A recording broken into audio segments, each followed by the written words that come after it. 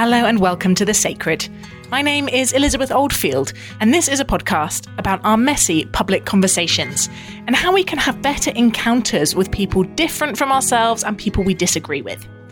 We're excited to announce our Sacred Live event on the 11th of September with Lydia Fox and Richard Ayoade at the Curzon Cinema in Bloomsbury. Details will be on our website. As always, please rate and share the podcast so other people can find it. And if you fancy writing a review, I really love reading them. In this episode, you'll hear a conversation I had with Mim Skinner. Mim is the author of Jailbirds, which contains stories of her time teaching art in a women's prison. She currently runs the Women's Project for the charity Handcrafted, supporting women to connect to community, housing and recovery through creativity. She's also co-founder of Refuse, which works to intercept food that would otherwise go to landfill and do some good with it. We spoke about what she learned from working with female prisoners, the positive influence of living in the Northeast, having grown up in the home counties, and why feminism sometimes struggles to accommodate the most vulnerable women. I found this conversation really challenging and inspiring, and I hope you enjoy it. Mim, I'm going to ask you the big meaty question about your sacred values. And by this, we don't necessarily mean anything religious, but more the deep principles or values that have shaped your life that you try and live by. And when they're pressed on and where they're compromised, you feel that strong kind of sense of a negative reaction against that that's almost in your body rather than in your reason. As you've had a bit of a chance to think about this and you've listened to some other of the podcasts, what came to mind to you?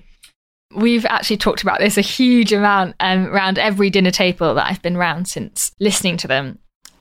And my go-to was the power of community and the power of living in a way that is very messy and open and complicated and uncomfortable, because that is the most beautiful and fruitful way to live. And that is more important than life looking clean or looking functional or unchaotic, is actually this kind of beautiful chaos. The other thing that came to mind is about story and about the power of story.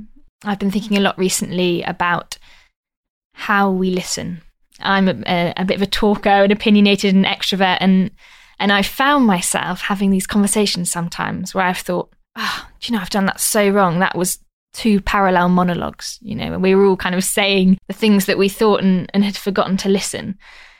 And I've just been so challenged, particularly looking at how we communicate online, about how do we listen? How do we live in a way that seeks not to be understood, but to understand, that kind of age-old Francis of Assisi. And I think that to listen and to live in a kind of messy communal way is really the stuff of life. I'm going to wind back further in a minute to childhood things, but I know that you've had some experience of living in community in a quite intentional way. Tell me a bit about that. Yeah, sure. I am a huge advocate for community living. I think it is the absolute best way to live. Right after we graduated, some friends and I met together. It was at a kind of open mic for sharing things we're passionate about called Dreams, run by a guy called Tom Bray.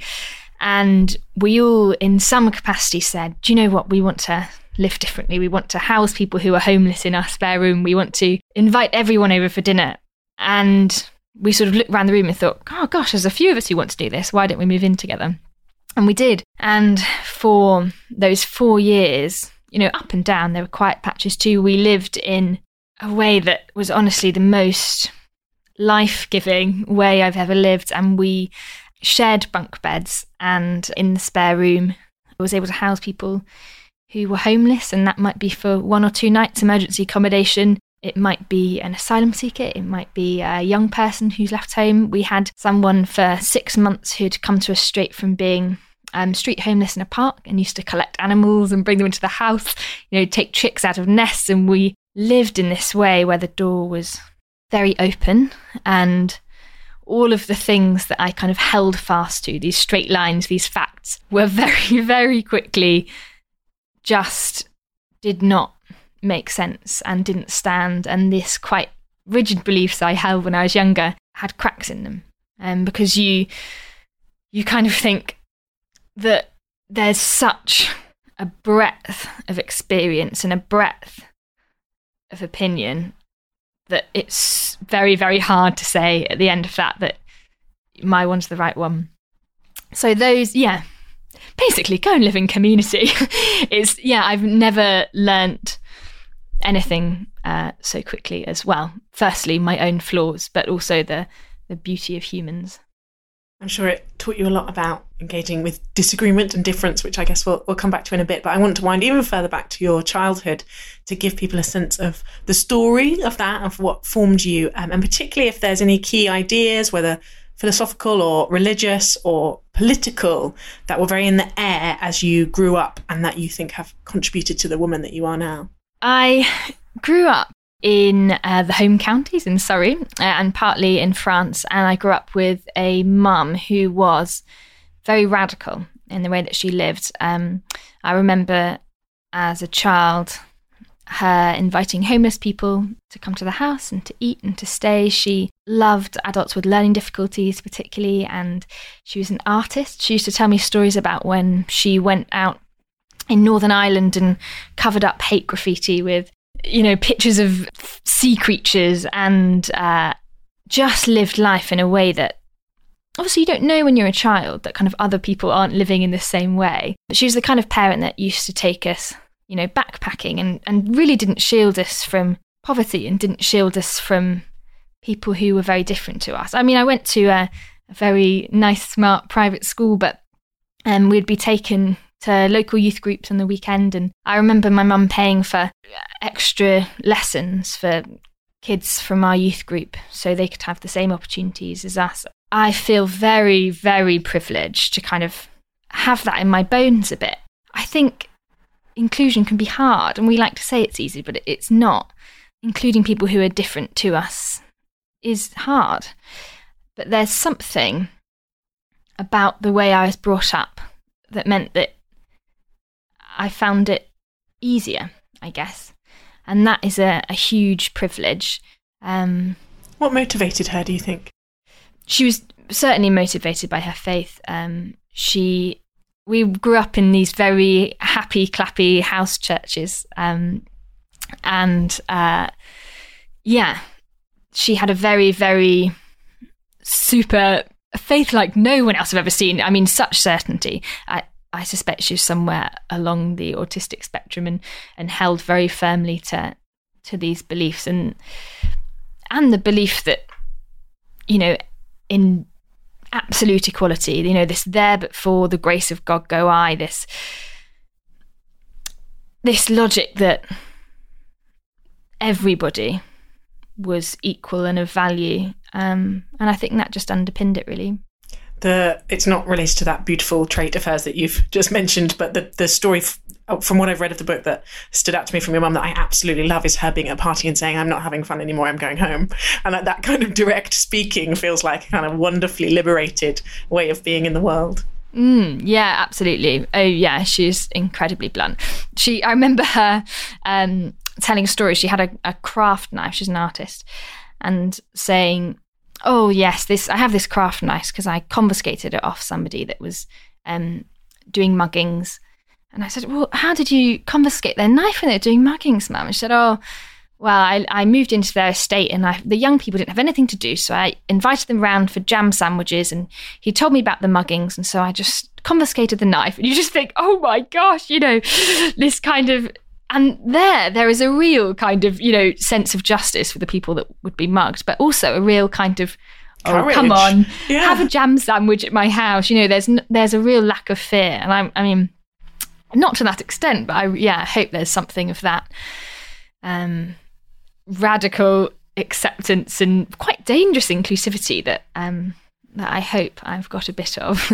So from that childhood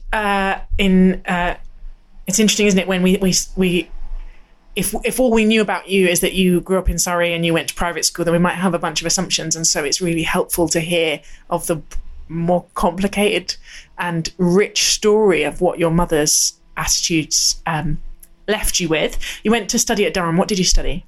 I studied philosophy and politics, so right up your street here. So after you moved to Durham and studied politics and philosophy and the awareness of the complexity of society and everything that you were facing living in community, was there a direct line from that to then going to work in prison?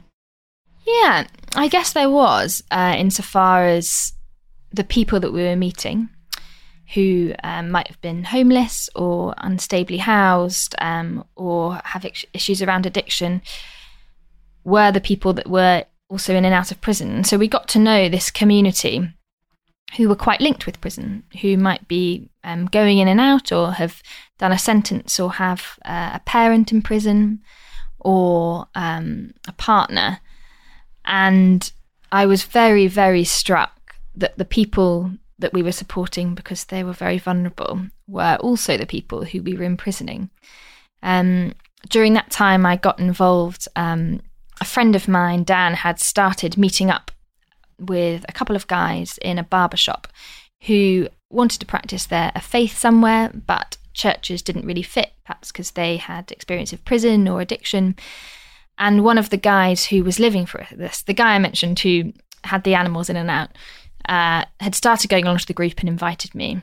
And I got to know this group of people who were just really my community, and still are. And they're still the people that I practice faith with, and that I absolutely love, and, you know, came along to my wedding, and I do life with, I guess.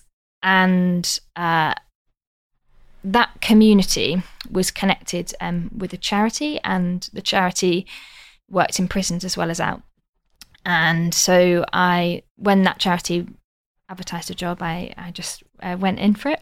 And from then, for the next 2 years, worked actually often with the same people inside prison as out. In fact, sometimes I did get in trouble because they were the exact same people. About twice I bumped into people in prison who had stayed at my house or come round for dinner and thought, oh gosh, I'm going to get in trouble for this.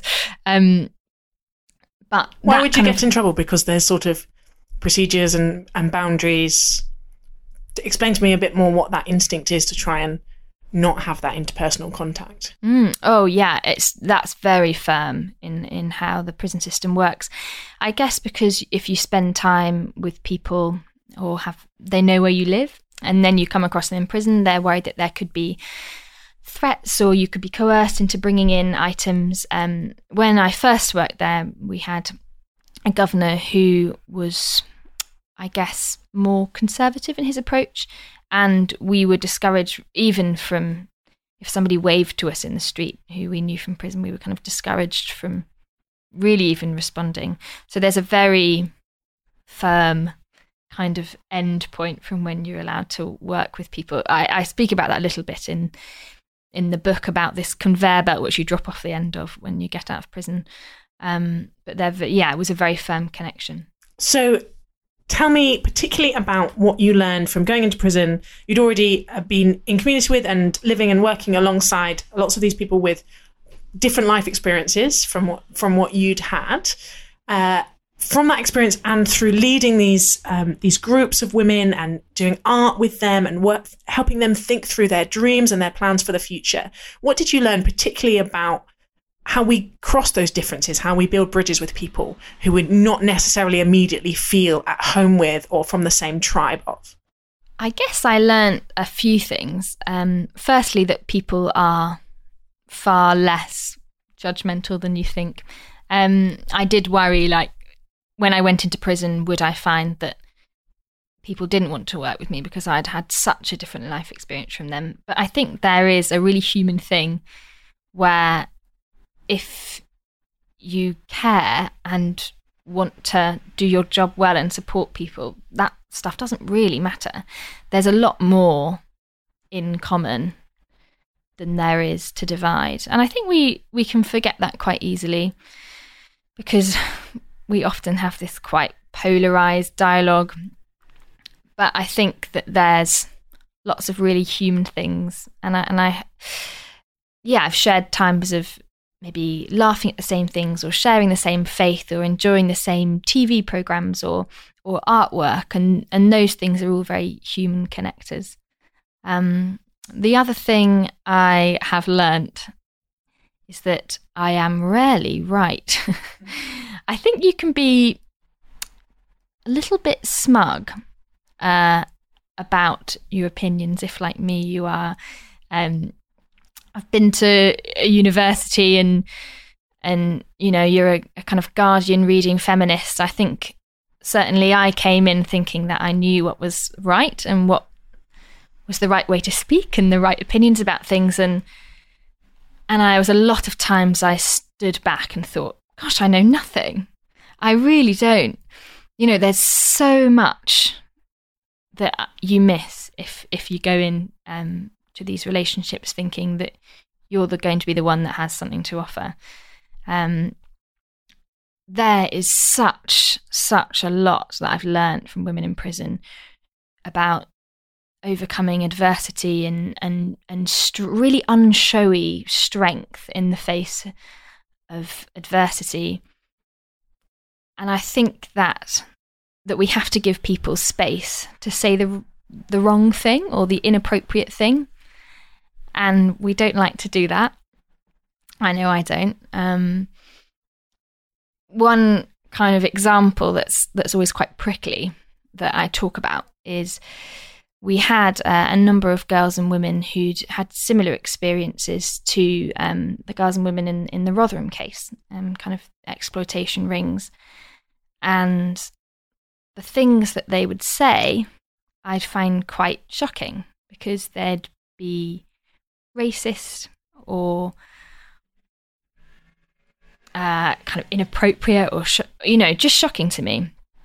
And so at first I would say, oh, you can't say that, or that's racist. You know, these words that kind of block discussion. But of course, the only people that's letting those women say stuff is the far right, the Tommy Robinsons. So unless we provide space for people to say things that are not nice or difficult or inappropriate, then the people that will listen will be the intolerant who'll take those narratives and will make them into something else and will polarize people with them.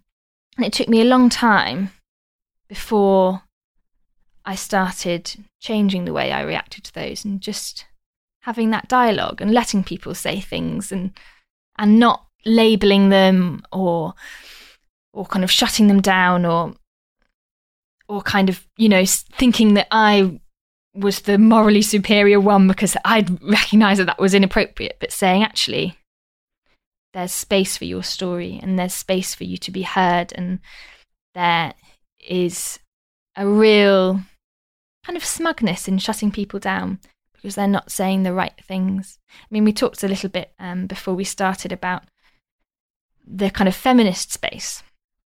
And I've thought again and again when I'm in feminist nights or feminist dialogue or reading these things, there's absolutely no way that lots of the women that I know from prison could be part of that dialogue because they're not saying the right words or in the right way, or even because there's kind of really prevalent narratives of things like, oh, life will change and I'll get better when I found the right man, and that kind of thing that, if you said on a panel of feminists, everyone was going, oh, yeah, how shocking. Yeah. But actually is a really valid experience.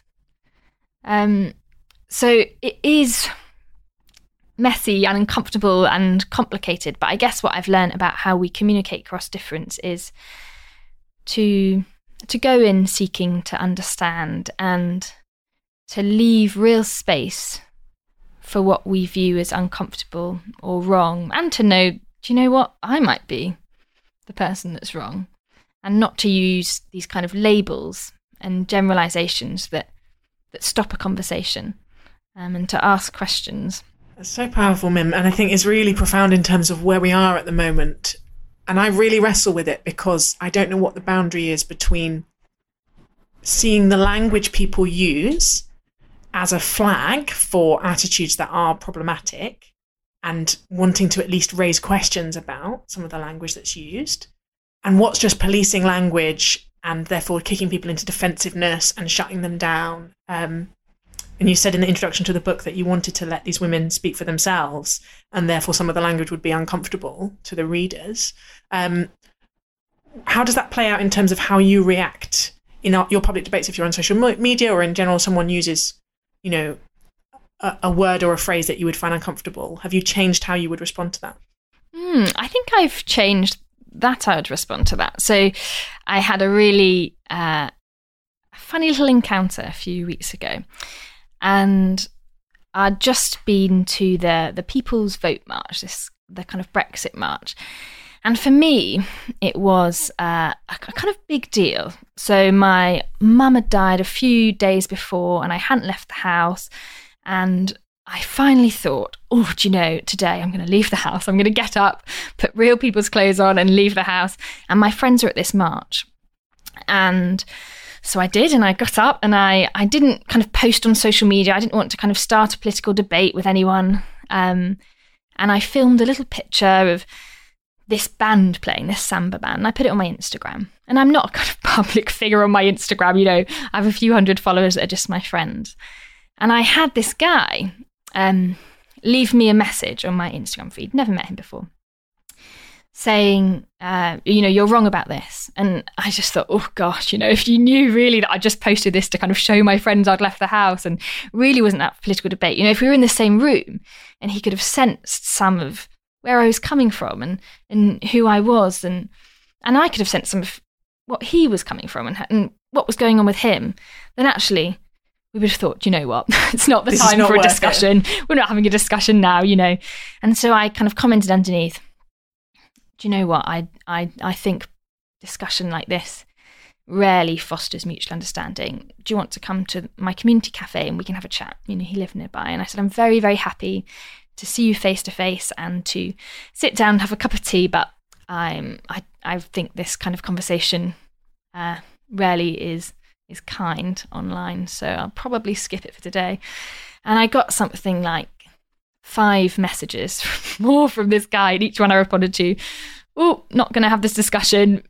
With him trying to continue the argument. Him kind of, you know, saying that I was, you know, denying democracy and all this sort of thing. And I thought, there's a way of having discussion, isn't there? And actually, I very much dislike the way that people, particularly who live in London, talk about people who voted Leave, particularly in the Northeast. I think it's very unkind and stigmatising, and I'd be quite defensive, being a Remainer myself, of our local Brexiteers, and I think they did it for good reasons. I think a lot of the narrative around that can be a bit patronising to the Northeast. But the way this discussion happened, I felt so knocked by it. I felt absolutely winded about this kind of quite intrusive, no, I'm going to argue with you. And, you know, I looked at this guy's profile and he's a church minister. And I thought, like, God, yeah, you know, if we're in the church where me and this guy probably had loads in common, that we love the same area of the country, that we're both engaged in ministry and in faith. And actually the way that discussion happened was so, this is what I think. I don't care that you don't want to hear it. This is what I think. And I just thought, oh, if I'd met you in real life, this discussion could have gone so differently. Yeah. And I think that is the thing with language. I think in extreme cases, I'm very up for calling out language. But I always think that that's better as a question and as a discussion. People on the whole, I think, want to use language in the way that's kind. I'd like to think that anyway. And actually, if, for example, I'd been using the wrong language around trans rights and someone were to say, oh, can we have a chat about that? I'd be absolutely over the moon. You know, I'd be just very grateful to them that they'd been able to sit down with me and say, that's not right. And again, I've had that discussion with lots of people, whether that's around language around gender, or language around prisons. People kind of use quite a lot of language around like offenders and that sort of thing in prison that I think, oh. But there is that moment, isn't there, where we use language policing as a kind of trump card, as a way of saying, ha, you've lost the debate, you used the wrong word, this discussion is over.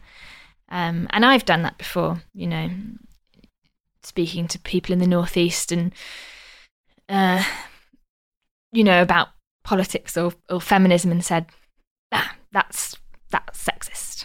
Haha, I've won, you know, and you think, yeah, but no one's learned anything. We've not moved forward. That wasn't a dialogue. That was me being, smug and using my, let's be really honest, quite privileged position of knowing the right language to kind of put down my trump card.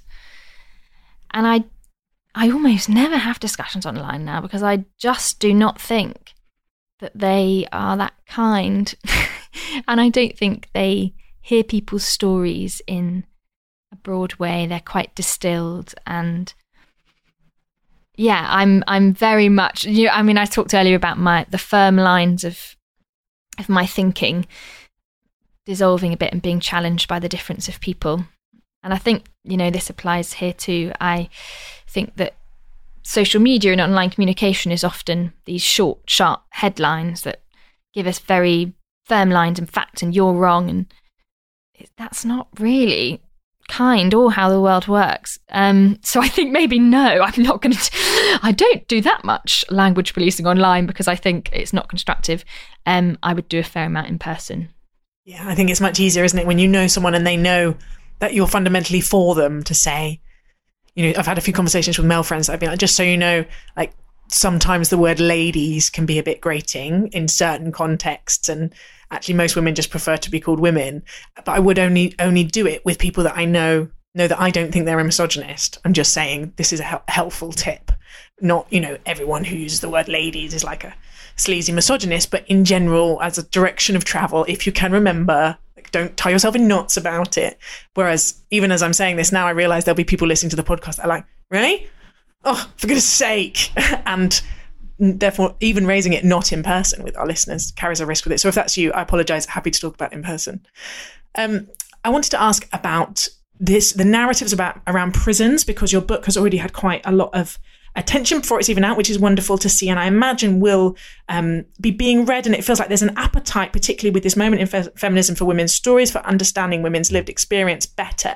So what are the narratives around prisons and prisoners, and female prisoners in particular, that you want to be maybe telling a better or more accurate story around? That is a great question. Almost everything that's said about women's prisons, really. I think that particularly who we imprison is a very big part of the story. I mentioned before that I met a lot of women who had grown up in care. A third of women in prison have grown up in care, and less than 1% of the population have. So that's a huge amount. I read some time ago, you're more likely, if you've grown up in care, to go to prison than university.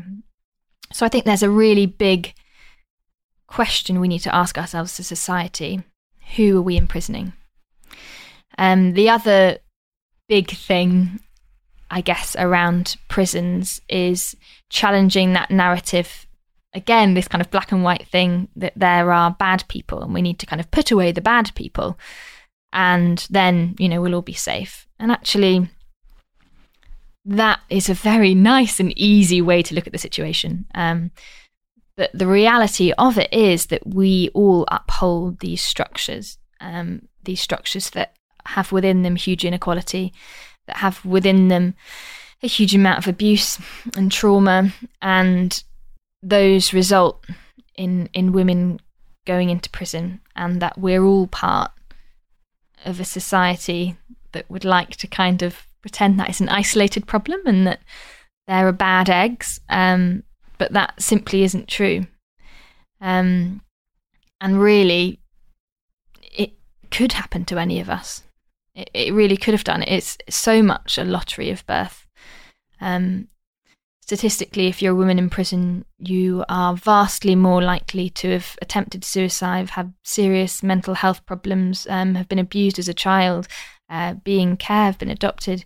Domestic violence is a big thing as well, isn't it? Absolutely. Yeah, absolutely. And I kind of talk about some of these statistics in the book, because I think what we do in particularly in kind of headlines, we talk about this kind of sick offender or neglectful mum or these awful women. And we particularly do it to women, and women still get harsher first-time sentences than men.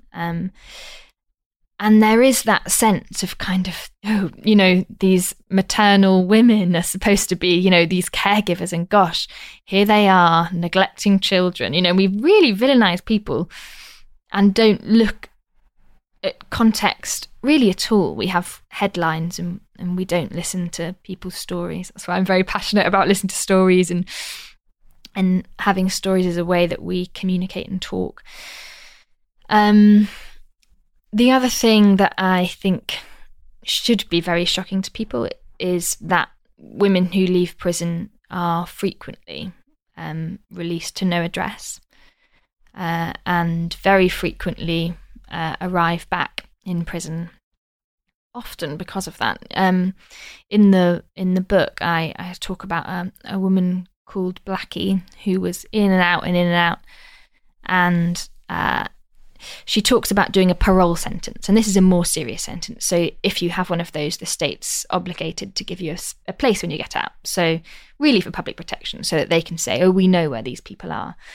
And it was her only parole sentence. The rest was shorter. And that sentence, because she got actually quite ropey accommodation coming out, was one of the longest times that she'd spent out. And, every other sentence was in and out and in and out. And actually, very, very sadly, Blackie, who was part of those stories and who helped me write those chapters, she died of an overdose 2 weeks ago, before she even saw the book. And I think if we could really get across, this isn't a case, women's prisons is not a case of putting away bad people. This is what we do to the women who are the most vulnerable. It was really striking in the book as I was reading it that how many women are deliberately trying to get back into prison because when they're released, it's back to a pimp or an abusive partner or sleeping in a doorway. And prison is a sort of paradise compared to that, which does seem to me to be a system that's not working for anyone. That housing women in prison, when if with a bit of extra support, they could be liberated to lead a full life outside. And that's, someone who thinks they're sort of reasonably educated about the issues. I hadn't really joined those dots. I wanted to thank you for that, really. I'd love to hear a bit more about activism in general, because, you're someone who's passionate about justice issues. I was reading a piece of yours where you said, I'm a bit worthy. I'll tell you how many Christmas mince pies are wasted every Christmas. And that I speak to quite a few people who are activists and in that space who were aware that passion and that burden that some people have is actually quite difficult to bring to our public conversations, because people are called worthy or earnest, and we have this insult around virtue signaling now. If you want to talk about the good, really, or doing things that are good or changing our behaviour, then you're often accused of virtue signaling. Cynicism kicks in quite fast. What do you think's going on there? And have you anything that has helped you in those public conversations about, things that we as a society should be changing? Oh, yeah, that's really interesting. I have definitely in life so far been a virtue signaler and a kind of worthy, come bringing all my causes, who would like to see one of them. And I do think there's something about being a little bit upfront about that. And the fact that really, if you're an activist, the fact is you have a little bit of spare energy and spare time to put towards that. And it's quite a privilege to have that. And I think there's a really important thing about not being judgmental of people who perhaps don't have the spare time or spare energy to put into that. Oh gosh, I don't really know what the answer is to bridging that gap and to being that one at the dinner party who says, oh, do you know, what's the carbon footprint of the steak? And everyone sort of wants you to leave. Sometimes I think you've just got to be that person and just think, oh, yes, it's me again with my banging my drum on my soapbox, but I guess just kindly, and with the kind of added thing that, I know about this stuff in prison and the kind of politics surrounding it, and I know about the carbon footprint of the steak, really because I've been privileged enough to have a good education and friends who are engaged in the same thing, and just try and share that. Maybe, host some events. I mentioned before we had this kind of open mic around social justice, and that felt really inclusive, because people were talking about everything from, how do we better give our kind of pound to the homeless person in a doorway, and I've just started a charity that's changed the face of exploitation in the Southwest. So I think just honouring what people are doing at whatever level, because it's hard to be good. We're all doing it wrong all the time. Yeah, I think hypocrisy is part of what's going on in this situation, because we all know we're hypocrites deep down, but we don't want to be accused of being hypocrites. So even sort of starting something small feels like leaving yourself vulnerable to all the other things that you could be doing. And that seems like something that's thrown around a lot in public. I sort of wish we could have a kind of hypocrites amnesty where we all go, these are all the things I'm not doing, but I want to hold on to a shred of kind of the earnest desire to do good and save it from the waves of cynicism. And again, it's about complexity and our ability to hold two thoughts together, I think, in our public conversations. And one of the fault lines that I think runs down the middle of our public conversations is political. And obviously there's a kind of Brexit Remain divide, but I think there still is a sense of people who might feel like the label progressive would be more applied to them, and people who might feel like the label conservative would be more applied for them. And when I was talking to Krista Tippett, who's one of my heroes from the On Being podcast, she said she stopped using the phrase social justice because it alienates more conservatively leaning people who are also very involved in what she started calling social healing and have a real passion for social healing, and might have as kind of strongly motivating a vision of the good and the kind of scandal of poverty as people on the left, but would be going about it with a different set of lenses and different set of tools. So I guess my question is, who are your kind of people that you're in conversation with? And this is a terrible assumption that you might lean more progressive. Is that fair enough? That is probably fair enough. Yeah. Didn't want to just assume the label. So given that you do, who are the people on the right or who lean conservative that you are able to be in dialogue with and perhaps allies with? Or if not, why not? And what might help with that? I think that is a kind of question that might almost be more emphasised if you live in London, where there perhaps is a little bit more of a bubble. In the Northeast, if you don't ally with people on the other side of the spectrum, well, then you're not talking to your neighbours, And I think there's lots of people that come through our cafe who are just fantastic community activists. They volunteer in our pay-as-you-feel community shop and in the kitchen. And some of those guys think really different. I mean, some of them think the same opinions about the world to me, but, I'm friends with a men's rights activist and very staunch leavers. And they are wonderful at welcoming other people into the cafe, and they're fantastic at caring about their community and feeding people and including. And I think that is really the beauty of living somewhere less bubbled. I guess the kind of housing thing in London leads to that, where you're with people and you live with people who are doing similar jobs and earning similar money, whereas we're sort of a bit more mixed up in the Northeast. So you do more naturally do activism with people of different thoughts, backgrounds, ideas. So I found it a bit easier, I think, and haven't necessarily the idea. I find it so bizarre when people say like, "Oh gosh, I didn't know anyone that voted Leave," and I think, what? What are you on about? Like, where are you going? That you're literally only meeting people that think the same thing as you. I mean, yeah, that I find that a bit baffling, to be honest. But I do know that if I lived down here, I might well fall into the same thing. But yeah, I don't find that a problem. I have lots of wonderful, kind people on the right who I really admire. I want to ask a little bit about your faith, which you mentioned a few times in the book, and I know has been one of your motivating factors. And we've talked a few times on the podcast about how we're doing in our public debates across those differences of belief and non-belief. Has that been something that's been kind of a personal thing for you as you engage with all kinds of different people in the Northeast, which sounds like a wonderful melting pot of where you are? And what have you learnt about engaging across those differences in particular?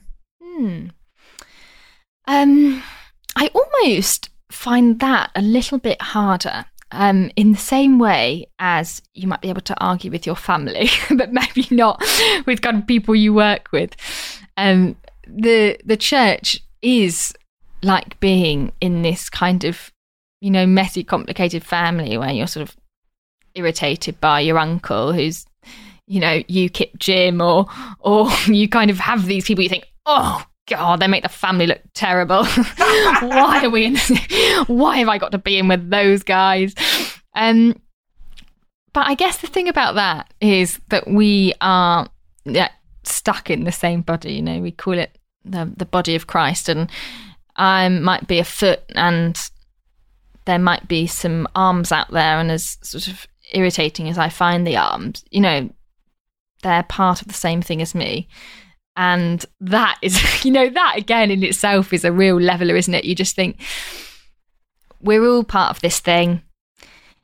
It's hard and we don't agree, but it's like being in a family, isn't it?